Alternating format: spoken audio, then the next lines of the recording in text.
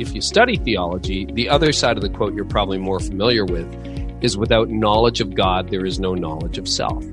And again, if you spent 38 seconds around church world, you would expect the pastor to say that. Well, without knowledge of God, Kevin, you can never know yourself. But actually, Calvin, it's a two-pronged quote, and most theologians miss the other part. Without knowledge of self, there's no knowledge of God. Without knowledge of God, there's no knowledge of self. And I think what's lacking in a lot of people, for sure, inside the church and definitely outside the church, is that self-awareness. So my business partner, a medical doctor, says the most dangerous thing is, well, we don't know what we don't know. And I find this to be so true. It's what we're blind to that most often takes us down, takes us out. It creeps up on us.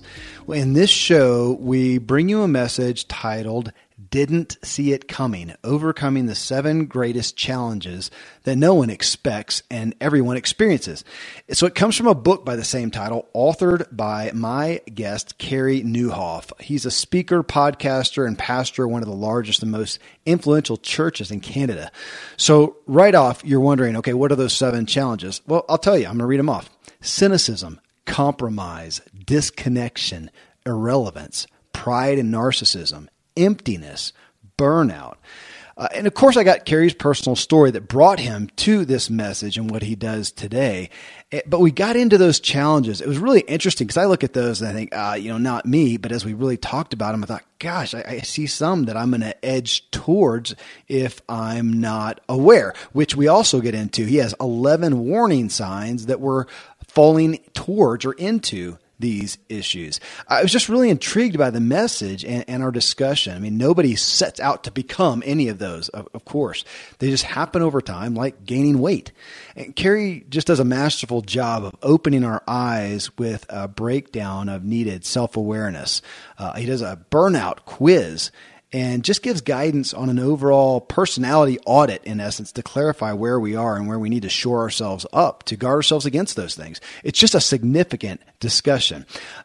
Before we get started, you can connect with Carey at didn'tseeitcomingbook.com.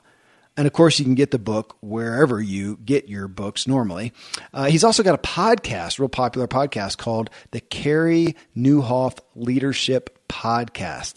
Lead like never before. And his name is spelled Carey. And the last name, too, will take you a little, it's Nieuwhof. But you can find that wherever you look for your podcast or wherever you get your podcast. So I'm going to get started with this conversation with Carey right after I share some great resources with you.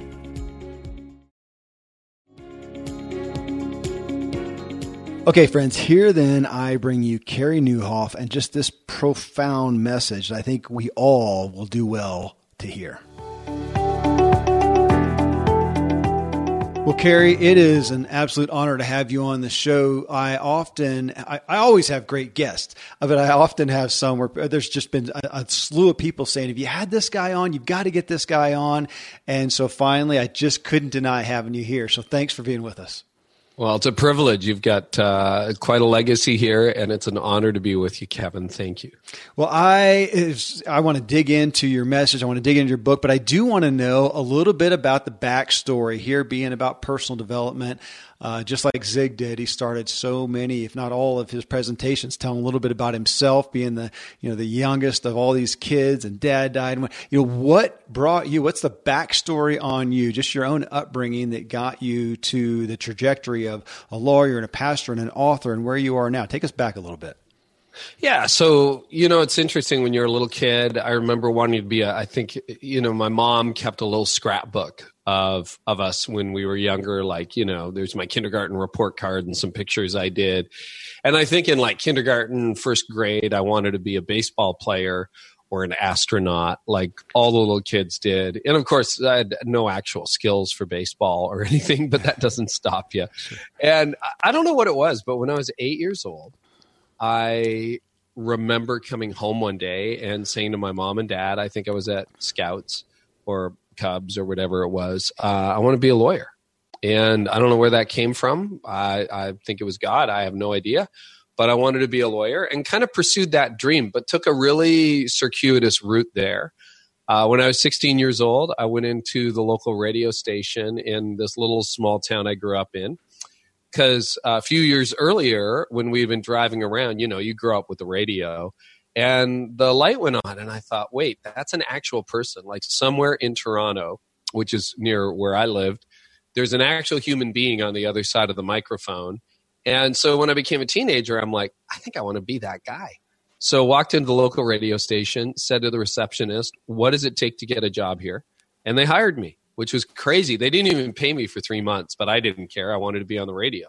Again, I don't know why. I just wanted to do that, so I did it. I had a show in our hometown for a number of years, and then ended up working in Toronto at a radio station there for probably 3 years into my early 20s, and then I left that. Also, when I was 18 or 19, and again, I don't know how I got this. I don't remember this part of the story, but I started being a columnist for the local newspaper. There was a syndicate of like half a dozen just local newspapers in the area I lived in, and I would write political opinion pieces with more comedy, satire. But it was so by the time I was done high school, I was on my way to law school. That was going to be my destination. I was already a syndicated columnist, and I had a radio show. So don't ask me what needs to be. Plus, I drove a pickup truck for my dad and his company. So that was a good job as well. But that was sort of my path. Ended up doing undergrad in history, went into law school. Best thing to come out of law school was my wife, Tony. I was raised in a Christian home. She was first year law. So I was raised in a Christian home, kind of drifted in my late teens, but recommitted my life to Christ in my early 20s. So I entered law school with an active faith, but like that didn't mean I was going into ministry. But between first and second year law, felt a call into ministry, decided to finish law, worked for a year in downtown Toronto, got called to the bar, and then resigned and went into seminary. Yeah. And halfway through seminary, I thought I have no gifts for ministry. So, because I'm a lawyer, I'm a leader, I'm an entrepreneur, like not your classic, pastoral care shepherd type guy. So I thought, what if I'm a disaster in congregational ministry? So we found these 3 little churches north of Toronto that needed a student pastor, which meant you had all the responsibilities but half the pay of a regular pastor. Right. So I went up there, started with these tiny churches of like average attendance on a Sunday of 6, 14, and then the mega church had 23. Yeah.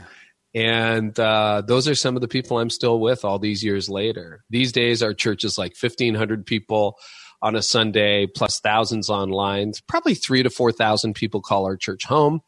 And stepped back as a lead pastor a few years ago. So I'm now the founding and the teaching pastor. I still teach at our church, but it gives me a little more bandwidth to write books, build into leaders. I do a lot of speaking. I have my own leadership podcast.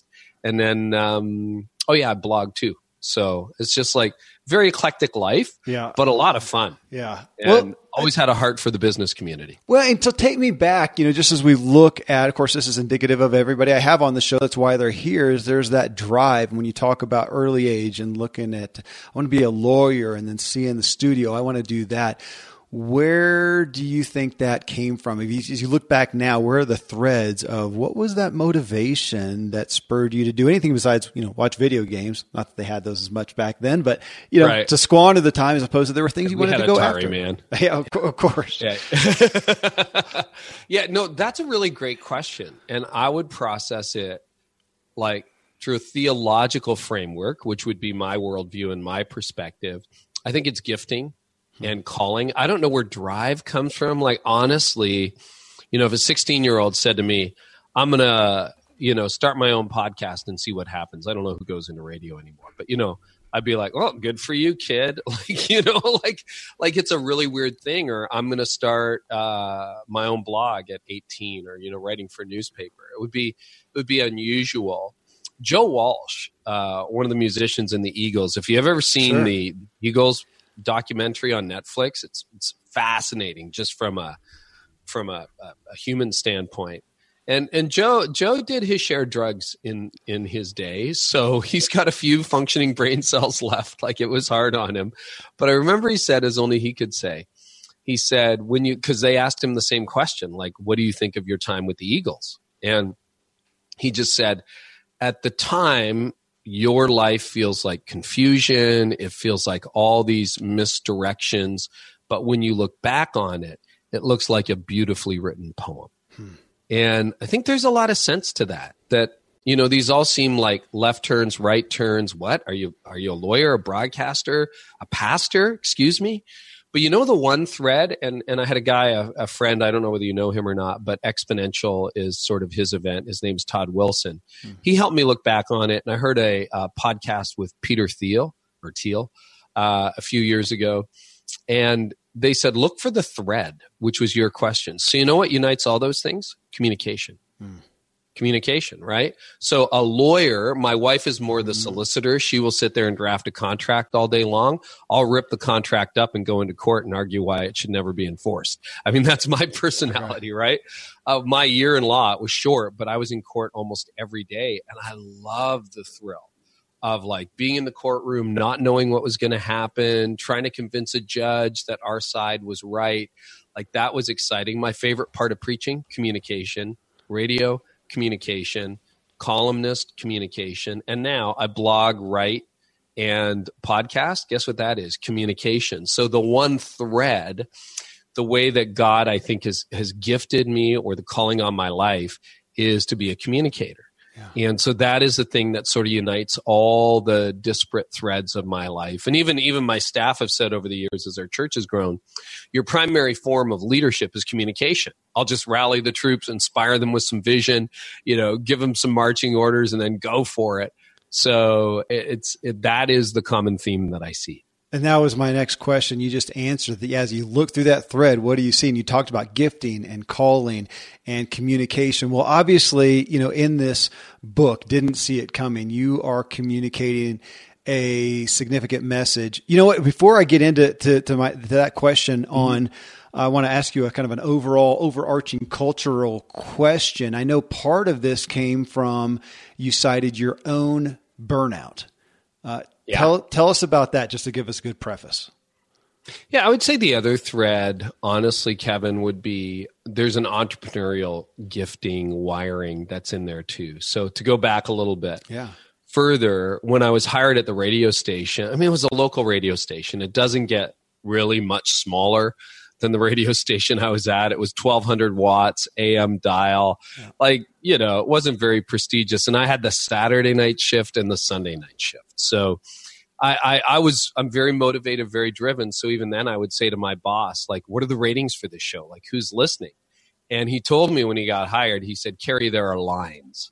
I'm like, what do you mean lines? Like lines? He goes, no, lines as in not even a statistical meaningful number that you can write down. There's just like a line, not even 50. So basically nobody was listening. And I thought, well, you know what? It's probably because the station's no good. So I saw that they were playing really bad music, but they also had a library full of records, and they were all the records that I was listening to, the records my friends were listening to, the records the radio station that actually had listeners were playing. So on Saturday night, nobody's around, everybody's off, the boss isn't really listening. I started just playing whatever I wanted. I broke format. Beautiful. And just went into the library and took the records and started playing them. And then my friends started listening. And within about a year, people found out, and some of the staff were mad, like, why do you get to do this? And I just said to my boss, will you check next time the ratings come out? If we have lines, we'll talk. And there were no lines. In fact, it went on within a year to become the highest rated show in that station, period. I ended up creating a chart. So there's that entrepreneurial thread that has been throughout my life. When I came to those 3 tiny little churches, by the grace of God, we started to grow overnight. Then I went on, we reimagined ourselves 11 years ago, became Connexus Church, planted a church all over again, launched a blog, a podcast. So I'm a doer, and I think a lot of your listeners would be self-motivated, hard-driving people, whatever that happens to be, whether that's a side hustle business you've got or project you're working on or, business that you want to launch. We're all that way. And when I was in my 30s, so I started in ministry because it took so long to finish seminary and law. I was about 30 when I started ministry. And after a decade of going hard, our church had grown from like 40 to about 6, 7, 800. And my bad mathematical formula was more people equals more hours. And because it was in the church, it felt like more hours equals more faithfulness. Like, how can I say no to God? If I really believe that there's a God, am I not just going to work more? Like, how do I, and that, you know, that was bad, like leadership 101. I should have figured out that was a really bad formula, but I didn't.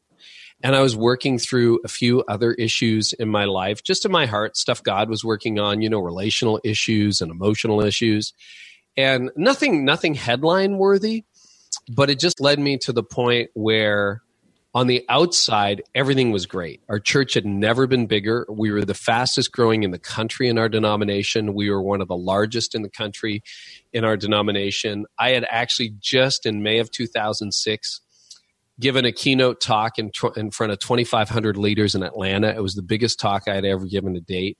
So I was like on the absolute top of my game. And when I stepped off, I flew home to Toronto. When I stepped off the plane, it's like I fell off a cliff. And for years, people had told me, Carey, if you're not careful, you're going to burn out. You're going to burn out. You're going to burn out. And I said, no, I'm not going to burn out, you know. And sure enough, I went into burnout, and it was like falling off a cliff. You're reaching, you know, all the things that would keep you out of burnout when you're not burning out. Like, okay, I'm going to have a good night's sleep. I'll take a vacation.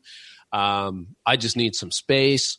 No, none of that stuff worked. So yeah, I hit burnout a decade into my active leadership and ministry.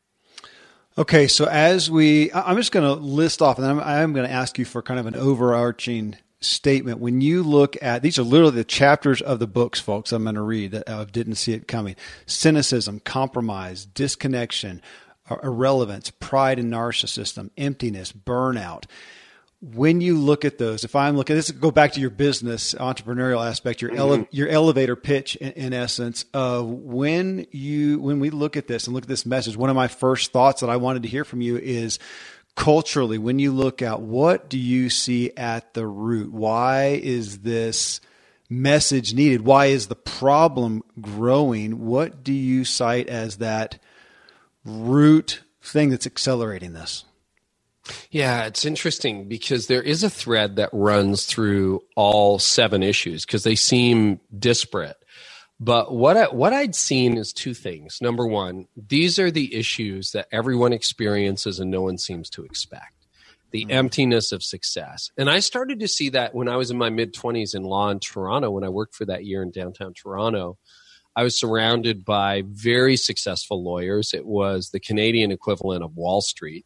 So these guys, like if they're, you know, in today's dollars, they were probably pushing 7 figures, like high 6, low 7. So they're making close to $1 million a year or more. They had the house, they had the car and everything. And yet I could not find a happy lawyer in downtown Toronto. And everybody was kind of miserable. And I thought, okay, pay attention, take good notes.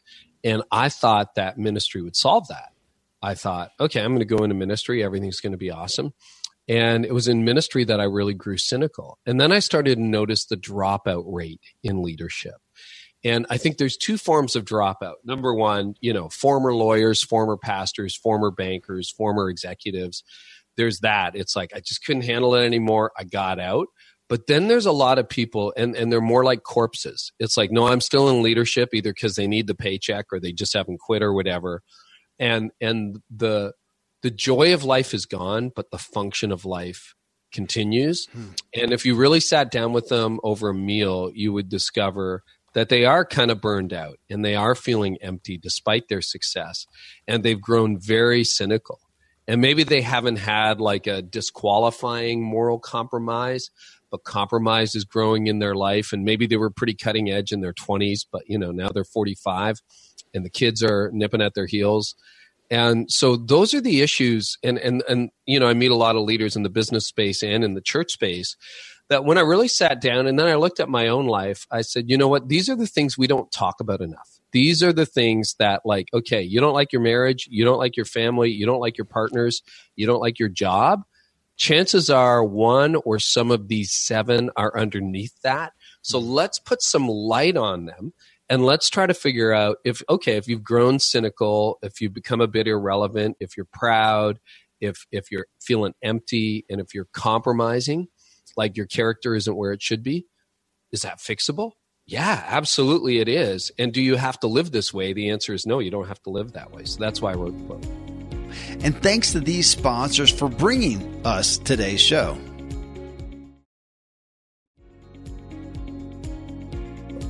Goodness. Okay, and I know there's so many points I could pull out, but this is my show. I get to pull out what I want to. And the one that jumped out to me, just out of a curiosity, was some content, some real estate that you gave to narcissism growing in our culture. And so I love words. I love to dig into them. And one of the definitions I got was extreme selfishness with a grandiose view of one's talents and a craving for admiration as characterizing a personality type.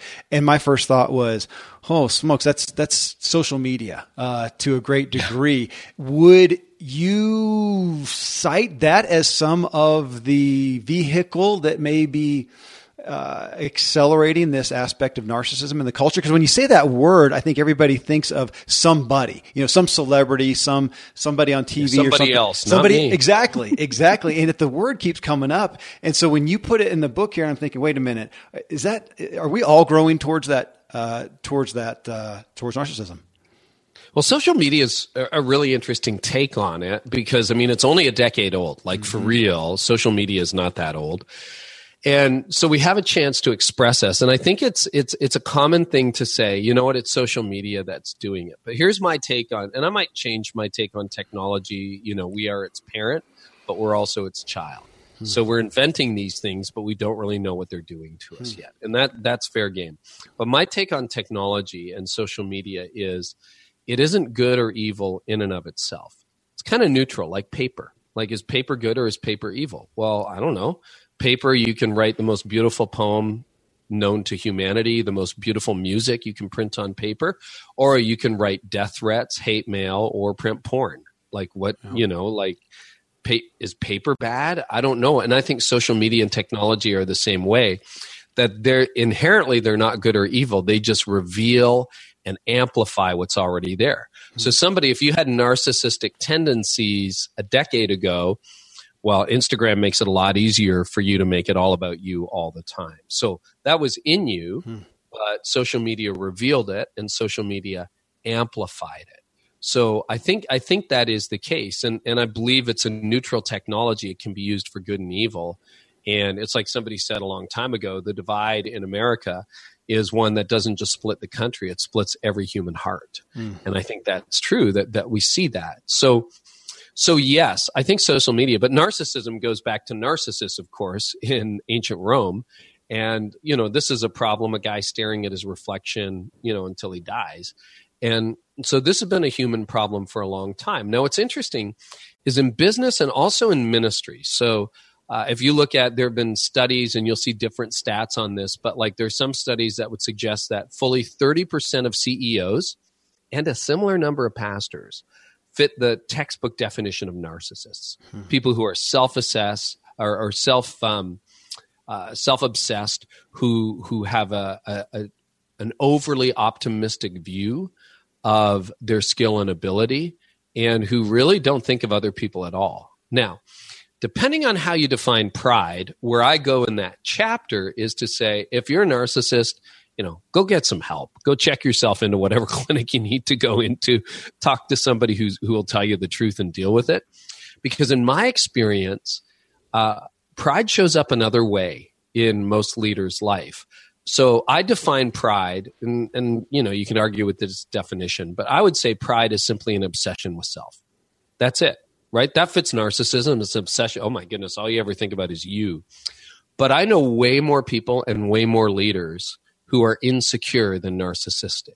And insecurity can also fuel pride. Because guess what insecure people do? Insecure people are obsessed with themselves. How do I look? How do other people think I look? How does this picture make me look? Oh my goodness, you're a really talented podcaster. I don't know whether I want to partner with you because you might be better than I am. And so that would give you, no, I'm not in with Kevin. And so, you think about how many leaders, I mean, this is true in law firms, it's true in banking, it's true in startups, where if you're an insecure leader, it gets really difficult for you to be around people that you think are more gifted or more talented than you. And that's insecurity, but it's really a form of pride. That pride is at the root of so many sins and so many problems. And so when I look at my life, I have narcissistic days for sure. I think we all have a few, but way more of my struggle with pride comes out of insecurity than it does out of narcissism. Well, so when you look at this, I'm going to list them off again: cynicism, compromise, disconnection, irrelevance, pride and narcissism, emptiness, burnout. When you look at those and we talk about some of these root issues, from again, that 10,000 foot view, I find myself wanting to ask, what do you feel like you have lots of, each of those chapters you have ways to deal with it, ways to attack this thing. But if I say overall, how would you do this from a solution standpoint? And being a pastor and a Christian guy, there's an expectation you say, well, just come to God. Yet, yeah. I know. Yet, okay. I hear you. So here's what got me. This is not even the last chapter of the book. This is after the last chapter of the book. You call it the conclusion, and you lead with a quote from John Calvin that just got my attention like that. Without knowledge of self, there is no knowledge of God.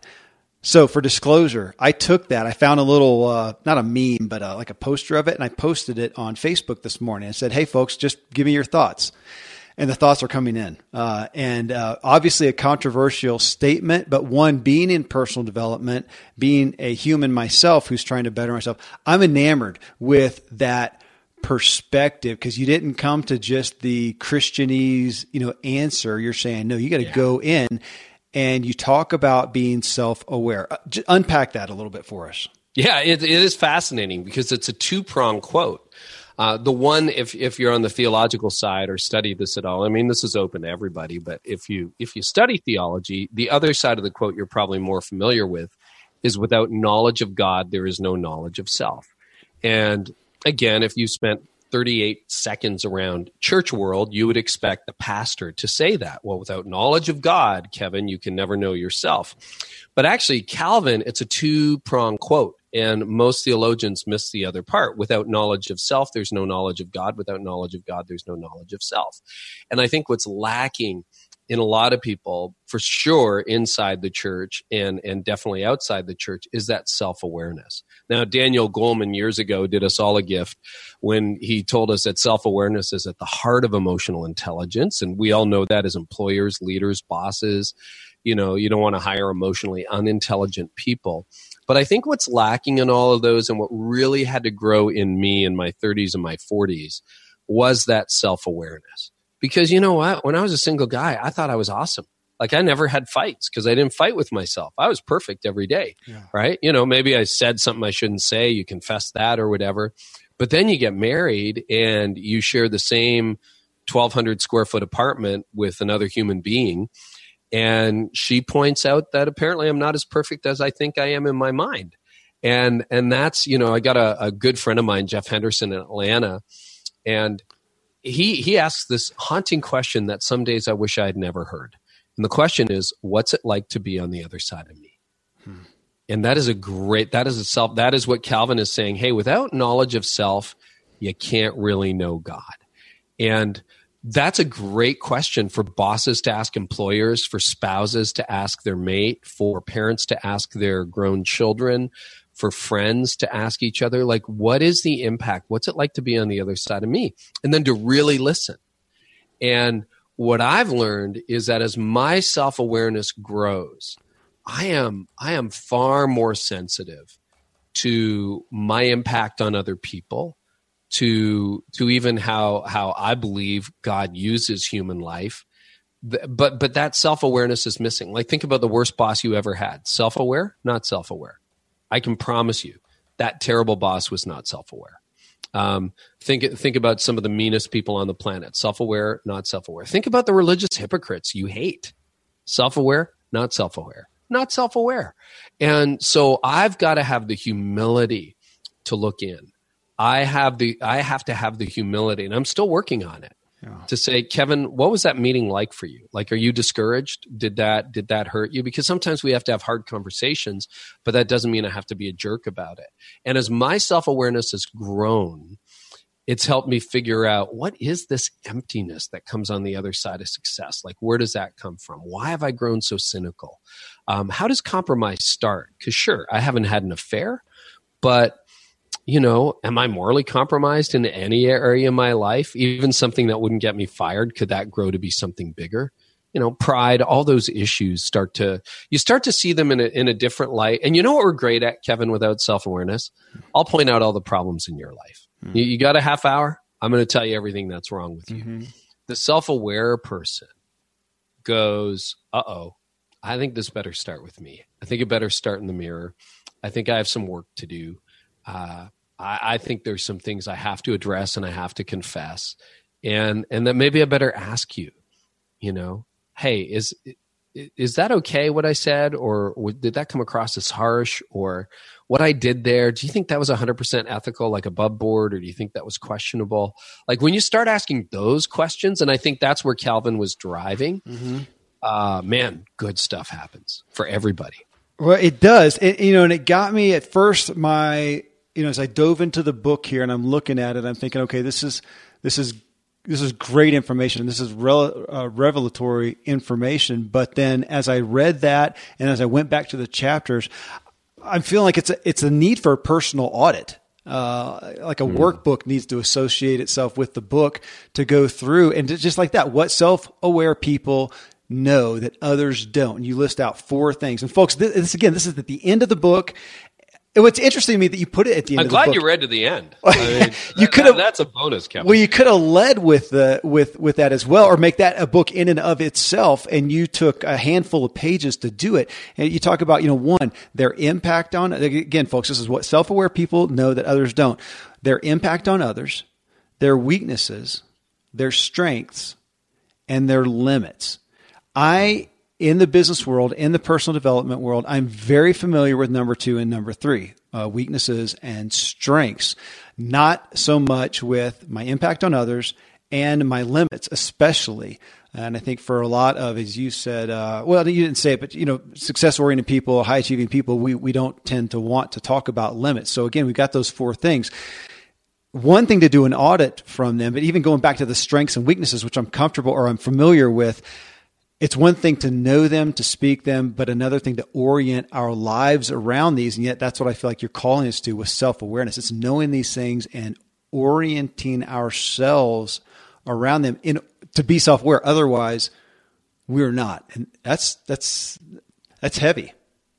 It is really heavy. And, if you talk to 35-year-old Carey, he would have told you that he has no limits because God has no limits. Mm-hmm. But or maybe you don't have a particular faith and you're just like, no, you know what? Like there's no limits, man. Sky's the limit. What do you want to do? It's the internet's the Wild West. We're going to take over the world. Great. But the reality is you do have limits. And I'm not God and I do have limits. And it's so ironic because when I was going, and this is to anybody who's in startup world, anybody who's just at that point where, there are no more hours in the day, but there's still work. That was how I spent my 30s. And you will never win at that. As Ken Blanchard says, even if you win the rat race, you're still a rat. Like you get to that place of exhaustion pretty quickly.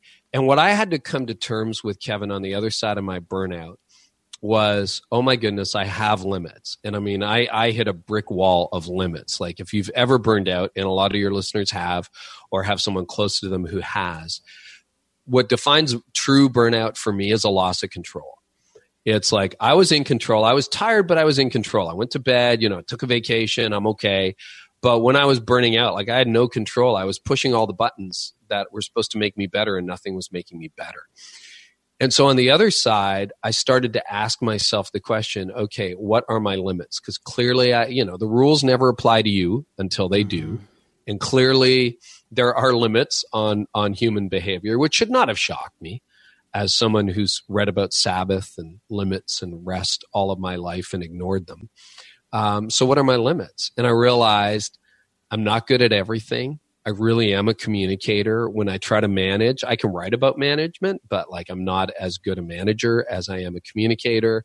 My leadership happens through it. So I narrowed my lane significantly, which allows you to empower a team. So, what's so ironic is I'm working fewer hours than I was when I was in my 30s.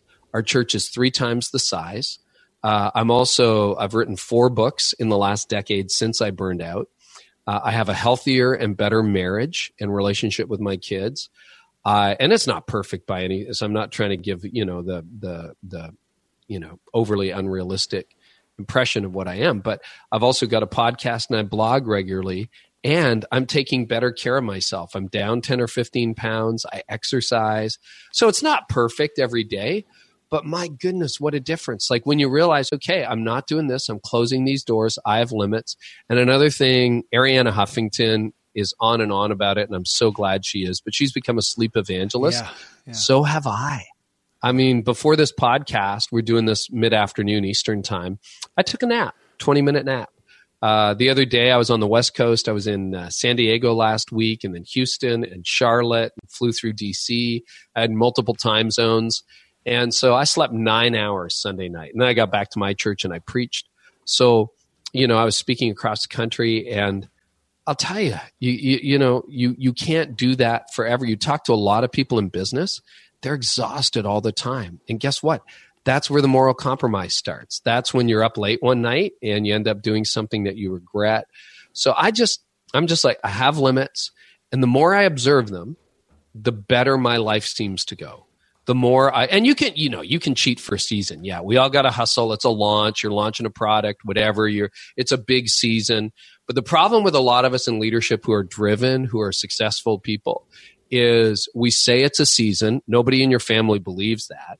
And if it really was a season, it would have a beginning or an end. No. And you talk to driven people, their seasons have no end. So guess what? It's not a season. It's your life. And that's what I had to come to terms with. And that for me has become a lot of self-awareness. And self-awareness is this. All the things smart people were telling me in my 30s, I started listening to in my 40s. Yeah, absolutely. That's what it boils down to for me. Absolutely. I thank you for pointing out the sleep one. Yeah, that is one that I know we're hearing more about. Thank goodness, because we're only as good, at least long term, as you said, as our recovery. And I'm going to speak to the audience here, looking at the chapters of the book, and as Carey dives into cynicism, compromise, disconnection, irrelevance, pride and narcissism, emptiness and burnout, you do such a masterful job of going through there, explaining those. I think all of us, anybody has to resonate with each aspect to some degree. And then you do talk about how to recognize it, understand it, and how to deal with it. So folks, there's your charge. Just go get the book, because we would be on here for hours to really do justice to it. But you also then talk about 11 important warning signs. And I'm not going to ask you to go through and hit each of those, but I do want you to give us at least an umbrella of knowing that, because when I look at those things, I can resonate with those. But do I know the warning signs? As my business partner talks about, the most dangerous thing is we don't know what we don't know.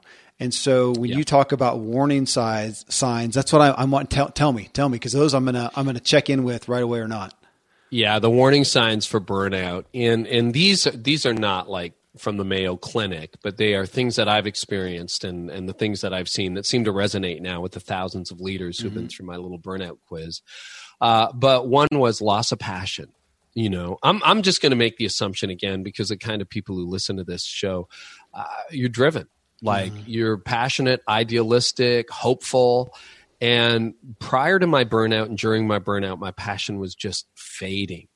And I still believed, like intellectually I was there, but emotionally I was spent.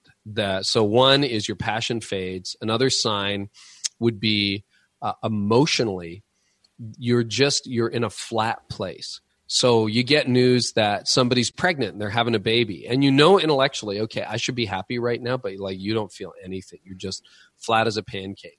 Or somebody dies, or you find out that a friend has a cancer diagnosis, and again, your brain says, be sad, but you don't feel it. You're just flat. And then the next thing I'm going to share sounds contradictory, but it's not. So you're not feeling the highs or the lows. You're supposed to rejoice when other people rejoice and mourn when other people mourn. You can't do that. But what you find yourself is that your reactions also get very disproportionate. So your 8-year-old is supposed to empty the dishwasher and she doesn't. And like you have a nuclear meltdown. It was a 3 out of 10 offense. Like, okay, you know what? You can't do X until you empty the dishwasher. But like you just about lost it on her. And that's not good. That's disproportionate. It's like a 3 should be a 3. If there are probably some situations in life you should have a nuclear meltdown over, but this isn't one of them. And you've got a hair trigger temper, or, you're teaching your 16-year-old to drive and you screamed off the road. You screamed her right off the road and she got out of the car and you're like, whoa, what is that? That's a really bad sign. Here's a real simple one, Kevin. You don't laugh anymore. Man, when I was burning out, it started in May of 2006. And I remember listening to the radio, driving somewhere, probably in September, and somebody said something. And it made me laugh out loud, like literally laugh out loud. And I caught myself and I thought, I don't think I've laughed out loud for 3 months. And that's like your sense of humor is gone. You saw a movie. Food doesn't taste good anymore. So those are some signs that you really, and I'll give you one more before, and I've got a quiz that people can take. If you're interested, I can give you the URL, the website. But one more is sleep and time off no longer refuel you. So that can be a real sign of burnout. So, okay, I got 8 hours last night, but I feel worse now than I did before I went to bed. So I'm going to get another 8 hours, and you're like, uh-oh. This isn't working. Like I took 3 weeks off my summer burnout in July, and I thought, okay, I'm going to get better. And by the end of the 3 weeks, I was worse. That's when I had to go to my board and say, guys, I don't know what's wrong, but like I'm in trouble here. And, by the grace of God, I recovered. It took me about a year to get back to almost normal, and then 3 to 5 to find a new normal. But if people are interested, you can take the burnout quiz at didn'tseeitcomingbook.com. Didn'tseeitcomingbook.com. Scroll halfway down the page. You'll see a cynicism quiz and a burnout quiz, so you can take those for free. Thank you. I will do that when we're done here. We'll wrap it up so I can do that sucker. Again, when you look at the chapters of the book, I mentioned a minute ago in regards to the self-awareness, doing an audit. I honestly thought I want to do that. And my first thought was I want to do it with my wife, just to go through there and read about cynicism and read your explanation and go, where are we? I want to rate myself. Yeah. Again, kind of like a quiz overall. Where am I on compromise? Because as I started reading through them, I thought I relate to all of them on some level. Now, if we take the scale in essence, which my business partner, the doc, always says, we're all on the spectrum. You take any pathology and we're on the spectrum somewhere, but we're either way over here and it's not too bad, or we're way over here and it's tragic. It's cataclysmic. I want to do that on all these areas. Well, Kevin, and this is the interesting thing is we often think of cynicism as binary, right? You're either cynical or you're not. Yeah. But what I've discovered for a lot of leaders is it's a creep. So if you like a gradual, a slow fade into it.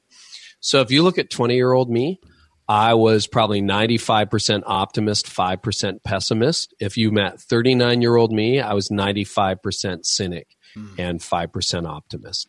And so what happened was it just slid over time. And the same can happen with compromise, right? So you look at who you think you should be. And again, this operates independent of faith, whatever you believe. But you have a view of, you know what? If I'm going to be a decent, moral human being that's contributing to society, I should be X. But we have these big boxes where we're like, well, I haven't cheated on my wife, and I'm okay with the IRS, and I'm not involved with organized crime. So therefore, I haven't morally compromised. Wait a minute. It's way more subtle than that. And, the people who end up in an affair, the people who end up stealing money from the company, it usually didn't start with, I'm going to go and take, $3 million out of this account and put it in mine. It started with a paperclip.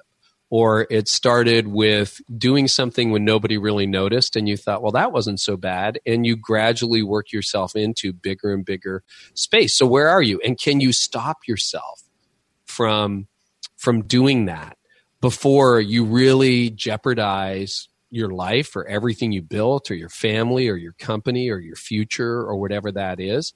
And so it's looking for those little signs. Well, so on looking at these signs and I feel like I've spent a lot of time on recognizing the problem, on bringing it out. Obviously, the book has been written. You did this. You communicated with this for a message of hope, of how to get out of this, how to get well, how to on solutions. And so I would ask you to end us here on that aspect. There is hope. Tell us the hope that we have at the end of this. Can I give you two? Please. Because we talked about burnout and cynicism a bit. So You're right. The book provides sort of a meta overview of how to get yourself out of a cynical, compromised, burned out place. But then a little hack, a little habit that can really help. So I think the antidote to cynicism is hope. So, if you look at cynics, they've lost hope. That's what happens. So I encourage you to reclaim hope. I do that from a faith perspective, although you don't have to be, have a faith to read the book. The book was written to a broader audience. I think it makes the most sense from a faith perspective, but, wherever you get your hope from, go get your hope from. But for me, the hack is curiosity. I noticed this correlation that the cynical are never curious and the curious are never cynical. And I've found as I have, I cling to the hope that I believe I see in the gospel of Christ. But if I'm being really curious in my life, like I'm asking you questions and I'm open, because cynics know everything. They're like, Kevin, I'll tell you how that ends, blah, blah, blah, blah, blah. If I'm not that guy and I'm like, oh, really, Kevin? Well, tell me more and help me understand. And I'd love to know more. Or you're just curious about like, why is the sky blue? Or, how come stuff sticks to the earth? Or why are children so curious? If you get really curious about things, you will do a much better job staving off cynicism. And then finally for burnout, tell somebody. You gotta go get help. It could be a good counselor. It could be a doctor. It could be a combination of all that. But the hack that I've learned to stay out of burnout and to get out of burnout was I had to find a new normal. Normal got me burned out. So if you're showing half the signs, some of the signs, all the signs of burnout, guess what? Normal got you there. And when you're in the pain of burnout, when you're in the pain of burnout, it's really difficult because basically you just want to get back to normal. So terrible. But what I had the presence of mind to realize over time is, oh, wait a minute, normal got me burned out. So I need a new normal. And long story short, my new normal is defined by this simple phrase: live in a way today that will help you thrive tomorrow. So I have to live in a way today that will help me thrive. Well, and that's a great lead into, I'll tease everybody with our next show or two from this one. We'll be going through Carey's habits. Daily habits, and then we'll dig into those. Thank you so much. The message. Oh, you're welcome. Lost my voice at the end. No, it's all right. Not living in a way today that will help me thrive tomorrow. That was God saying that's enough for them to digest. They need to go get the book. Didn't see it coming. Again, I feel like it wasn't just information for me. It's equipping. It's solutions. And yeah, I'm really eager literally to do an audit of the self-awareness aspect and then just the pieces of cynicism, burnout, because I know I'm on the spectrum somewhere. Where am I? So I can get a measurement and then know where to go forward. So again, thank you for bringing this message to us and sharing it with the audience. We all need it. It's been a real pleasure. Thank you so much, Kevin. Well, there you go, friends. This is just a show. I think it's worth getting paper and pen out and doing some introspection. And again, get the book and study through it is the best way to do it. And again, the book is called Didn't See It Coming, Overcoming the 7 Greatest Challenges That No One Expects and Everyone Experiences. You can get it wherever you buy books, but then also at didn'tseeitcomingbook.com, where you can also connect with all Carey has to offer. And you can check out his podcast, the Carey Nieuwhof Leadership Podcast, Lead Like Never Before. And it's always a gift to our guests and us when you leave a review in iTunes for The Ziglar Show and mention this show specifically and what you got out of it. Okay, coming up next in show 644, I just wanted to visit one more time our crucibles. In show 639, we talked with Dr. James Kelly about harnessing our crucible, in essence, our trials, in essence, for gain instead of a handicap. And I wanted to hear from our listeners, real issues. So I posted this question on Facebook. Because I experienced and endured blank, I am now able to blank that I otherwise would not be so capable of. Goodness, as always, just in-depth responses. People, share things from career and business, challenges, failures, whatever, to personal things, really in-depth, vulnerable things there. But what they got out of them now, what value they got. It's not that there's not still regrets and hurts and scars, but that there's redemption and really opportunity in having endured those things. So just a great one. I think is relevant for all of us. Nobody has not had some failings, some things that were hard that do not really give us a superpower in essence, an ability we wouldn't have had otherwise. So till then, folks, thank you as always for letting me walk with you as we inspire our true performance together.